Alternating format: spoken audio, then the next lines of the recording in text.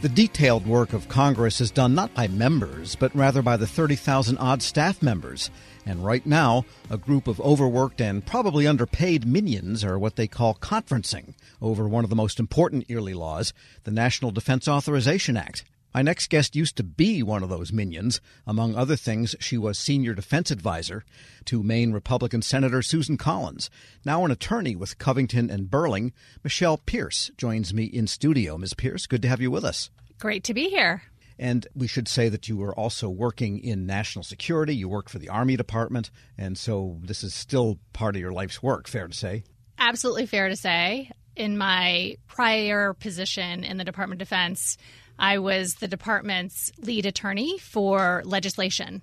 So in that capacity, even after having left the Hill, I continued to work on that program, which represents one of the largest programs in the federal government, with literally hundreds of proposals that end up in the final bill each year at the request of the Department of Defense and, obviously approved through OMB and, by the president. But inevitably, a lot of those provisions in the bill actually stem from requests from the department itself. And before we get into some of the themes in the NDAA, which has yet to be worked out as we speak here, but what was it like? I mean, what really goes on in the meetings, and especially in the conferences, and especially in one of those years like now where everybody seems to be worlds apart and they don't like each other very much, one side and the other? Well, the committees themselves are really governed by a tradition that they hold dear, which is bipartisanship. And it's really, really important when you're a professional staff member on the committees to live by those principles, because at the end of the day, the NDAA is a must-pass bill. And one of the reasons why it gets enacted each year, it's been more than 60 years at this point that we've had a defense bill pass. It's really kind of driven by the expectation from the members that the staff will do the work to get that bill done. And frankly, a lot of the staffers are longtime staffers, and they have relationships with one another, both on the House and the Senate side. Many of us, when I was on the committee, had worked together in the Department of Defense or in the Air Force. And so I think that at its most basic, the just guiding principle as staff are conferencing various provisions, even very potentially controversial provisions, that they're going to work together and they're going to try to find common ground when they can. And how does the work take place? Does everyone sit in a conference room with cigarettes being stubbed out and broken coffee cups with notebooks open and pens and pencils? I mean, well, on line 56 on page 3000, you say this. How about if we say wheretofore as to codicil 16.b? What goes on? So the framework is really kind of constructed around a professional staff member's portfolio. So I was the staff lead for the Readiness Subcommittee. So every provision that fell into the readiness portfolio were the provisions that I would personally negotiate with my Senate counterparts. And so that's how the initial conversations are started. You have a portfolio, you have certain issues that you are familiar with and are working on behalf of the members, and you do, in fact, sit at a table with pen and pencil in hand, and you basically have a spreadsheet with all the provisions that you are responsible for. And the tradition, again, on the committee is, like I said, to find common ground, but it's also to really focus on the significant policy ramifications of each of the measures that you are negotiating. Right. At some level, there is a public purpose in all of this and not simply a negotiation over paragraphs, your guy, my guy type of thing. Correct. And frankly, my view was that because you have the House position and the Senate position on all of these different policy issues, it really is important to walk through each word, to discuss the ramifications of each word that we're either inserting, or perhaps one issue might be to subtract or to, strike a provision or a certain word in a potential, law that could be very deleterious to our national security posture. And I exaggerated. It's only 2,000 pages, the NDAA. And do you imagine right now they're working nights and weekends? Yes, staff are committed right now to producing what will eventually be the NDAA for fiscal year 2024. And just to kind of get back to how those specific provisions are negotiated, each chamber goes to the conference table and advocates for the enacted bill that was passed in each chamber. So even your own personal views on what the policy should be are really not at issue. It's the House passed a bill. The provisions in that bill are the provisions that as staff we advocated for, and we took that charge very seriously, because eventually we would report out to the members, what the outcomes of these types of negotiations were. And also to kind of just put a pin in it, the staff negotiations are very cordial, even on very contentious issues. And it would not be surprising on any given day over the weekend for somebody to bring in food for the team conducting the negotiations. Like I said, a lot of the teams are, professional staff members who've been on the committees for many years and have worked through very contentious bill cycles in the past. I'll get the bean soup, but I got to run down to the Senate now before they close the cafeteria type of thing. We're speaking with Michelle Pierce. She specializes in national security, now as an attorney at Covington and Burling. And let's get into this year's bill. What are 3 or 4 do you think are the top themes now that worries Congress and somewhere buried in there worries the Defense Department? So China, and China. You cannot underestimate the effect of the geopolitical landscape related to China. And it's not just that there are provisions prohibiting various activities, procurements with China, supply chain, security measures really focused on stemming a lot of malign activities undertaken by the Chinese government. But ultimately, you have to understand that geopolitical landscape is pushing really a whole new line of provisions year after year. You see it particularly during COVID. Supply chain security, that became a huge priority, and you continue to see that. But it's really, the situation with China, Taiwan, and it's oddly enough, an area where there is significant bipartisan agreement as to the approach. And so you have legislators working together to try and fully understand what more we could be doing on a year-to-year basis to ensure, that we are postured in a way that we are limiting our risks stemming from the situation with our relationship with China and their malign and that activities. strategic relationship then devolves into a lot of areas. And say, for example, well, great, we've got 11 carriers and they only have 3, except a third of our fleet, you name the platform, is always in dry dock where we don't have enough space to fix them. Therefore, there's this 10-year backlog of ship repair. And when you do repair a ship, a big one, it takes 2 years out of commission, et cetera, which gets into the industrial base, the acquisition. So it does permeate pretty widely, doesn't it? It really does. And, I would add to your list workforce, a skilled workforce that can help our country basically onshore activities and the manufacturing pipelines that, to your point, ensure that we have a ship that is ready to be deployed at a moment's notice. But as having a skilled workforce has certainly been a concern. And you see a lot of focus also on skilled workforce development programs that the department is focused on to ensure that we have the skilled people who can actually put together and craft not just a ship, but an airplane. And, you think of all of our major acquisition platforms and programs. Each one of those programs requires a very skilled workforce, and it takes a really long time, for example, to train and develop a welder's skill, for example. Right, and that's the workforce both for DOD itself, the civilian and uniform workforce development, and the defense industrial base workforce, too, fair to say. Absolutely, that's right. Yeah, everyone thinks airplanes, they look simple from the outside, but just open a panel on one of them and look inside and see how complicated this stuff really is. All right, so they'll get it done because they get it done by the end of the year, basically. Absolutely. And so just to kind of give you a little bit more perspective on how the conference process wraps up with respect to these negotiations, There inevitably are, at the end of these types of negotiations, a number of provisions that the staff just couldn't reach agreement on.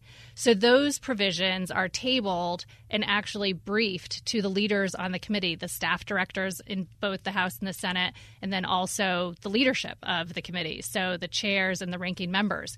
And in those instances, again, it's very bipartisan, very collaborative. You have, members of Congress who've been working together for many, many years in various capacities and on various committees. They take the charge very seriously that, they are responsible for the security of the Department of Defense, the United States. They inevitably will try to find a compromise if there isn't a clear solution that is going to satisfy both parties and both chambers. You have given us some great insight. Michelle Pierce specializes in national security. She's an attorney at Covington and Burling and former Hill staff member and former defense civilian employee. Thanks so much for joining us.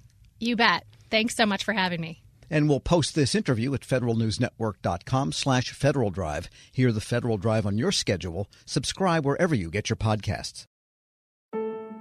Leadership today, especially within the federal workforce, is being tested more than ever before. Everett Kelly, National President of the American Federation of Government Employees, joined Shane Canfield, CEO of WEPA, to share how his upbringing in rural Alabama eventually propelled him to the forefront of thousands of union members, raising a collective voice. After years of leadership with both the largest federal employee union and as a pastor, Everett Kelly reflects on his deep-rooted values of integrity and hard work. Hello, and welcome to the Lessons in Leadership podcast. I'm your host, Shane Canfield, CEO of WEPA.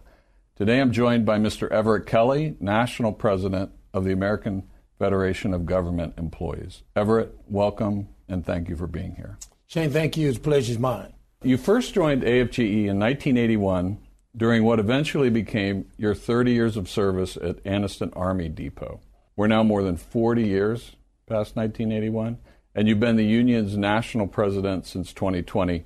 How's your decades-long involvement with AFGE impacted the way you view your role now as the union's leader? The time that I spent as local president, I simultaneously spent that same time as a pastor in Alabama.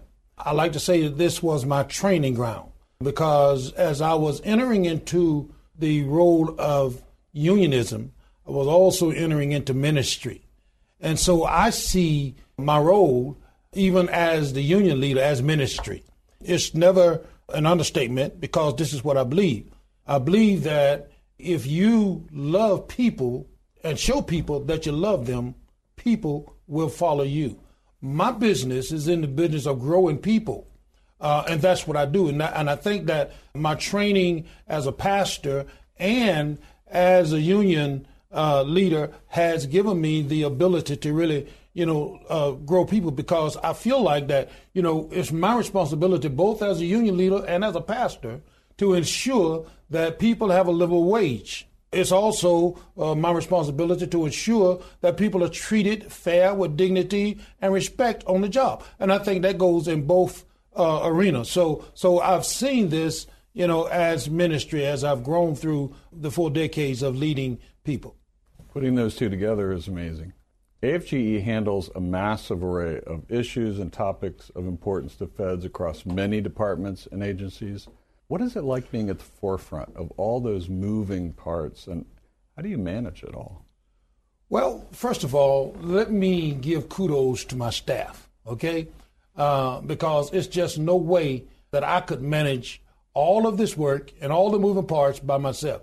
But I have an excellent staff that always makes sure that I'm prepared and that I'm ready. But it's exciting. It's exciting to be out in the forefront, bringing people to the realization that they have something to fight for. But again, I cannot, and please understand, when I say I cannot, it's what I truly believe. I cannot do it without a good, strong staff. And I tell anybody that, but I enjoy fighting for the cause. I enjoy standing in front of a group of AFG members, calling them to action, and then standing back and watching that action come to fruition. because I know that I'm not the one that's doing it. Okay? They're the one that's doing it. I'm merely casting a vision, right? And I enjoy casting a vision and then watching that vision come to fruition. And it's the staff and the members that get that done. As CEO at WEPA, I completely and totally understand that. We rely on them. It's not just nice to have. We rely on them. Absolutely. As AFGE president, you often speak at union rallies and other events widely attended by federal employees. What's it like to experience that direct connection to employees? And how does that influence your leadership style? You know, that gets me excited, okay? To be standing in front of a group of AFGE leaders get me excited. To hear the words, who are we? And the chants that come back that says AFGE gets me excited. It gets my motor running, if you will. And it's exciting to look at them and see the motivation in their faces when they're fighting for a cause. And all of us come together and fight in solidarity, fight as one, raise one voice. You can't explain the feeling. You just know that it's right. You know, I just know that it's right. When I'm standing there and I feel this, and I never fail to say thank you again, because I'm the one that merely cast the vision. They are the ones that get the work done. And so when I see them out there ready to go and that call to action goes out, and then I see them really begin to march on that initiative, it's an energy that I cannot explain. I can explain it. I'm feeling it right now. Describe how your personal background and upbringing folds into how you function as a leader.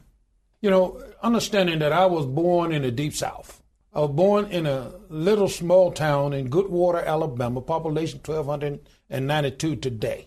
Born to parents that, and I hope I don't offend anybody, and I got to quit saying this, but I was born to a set of parents that believed and trusted in God.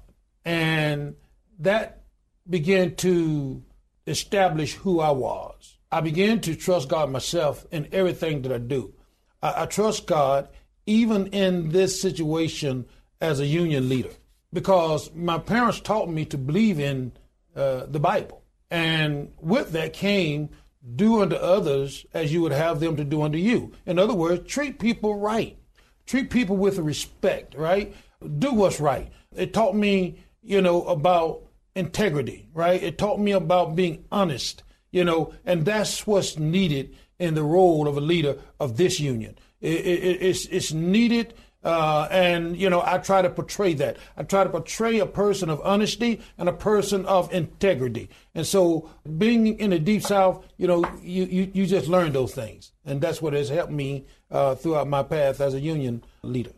And it's always nice, that whole approach, because you don't have multiple approaches with different people or different sets of different tasks, different energy. It's always straightforward, yes. Honest. Here's the truth. Yes. And it's easy. Yes. Right? Yes. It's a lot easier than having multiple personas. Absolutely. Yeah. Absolutely. What's one piece of advice, if you could go back and tell yourself when you were starting your career? You know, I don't know you're asking for one, but I'm going to have to elaborate on two, if that's okay.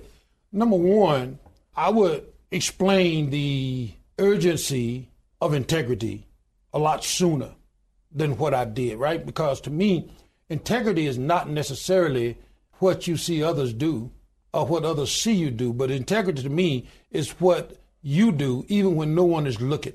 And so I would really begin to stress that importance more so at an earlier state in my leadership role rather than the latter part. Okay, I begin to stress that more now, but I wish I had began to do that more at the earlier states in my role. Secondly, I would tell myself to always, and I'm going back to my roots, always work hard and don't ever accept no as an answer, right? Because I just believe that if you want it bad enough, if you want to achieve it, you can. It's all about the amount of work you put into it, right? And the amount of faith you have that it can be accomplished. So when I look at AFGE and its membership and where we were 4 or 5 years ago and where we are today, That's a reminder that you can do whatever you want to do if you put your mind to it and work hard enough. And one question that's always kind of interesting at the end of our time together is there one person, you mentioned your parents before, is there one person or maybe more than one who really inspired you when you were younger that you might even think back on today? It was my grandmother, with the understanding that when I was born, right, as I said, I was born in the Deep South. My father worked extremely hard. We didn't have a whole lot. I had 12 siblings. And so when I was born, I was very sick. Matter of fact, the doctor said I wouldn't live to be 16 years old. The doctor said I wouldn't ever hold a job. But my grandmother would always teach me how to pray. And she taught me about faith. And it is prayer and faith that has allowed me to be standing here today. Suppose I've been dead 50 years ago, but I'm 66 years old now. And it's all because of my faith and my belief and my prayer life. And I believe that beyond a shadow of a doubt. Amazing story. Thank you for sharing all of it with us, Everett, and really appreciate you being on the show today. Pleasure's mine. And this is Shane Canfield. We'll see you next time on Lessons in Leadership. Find the full podcast and future episodes of Lessons in Leadership on the Federal News Network app and anywhere you enjoy your podcasts.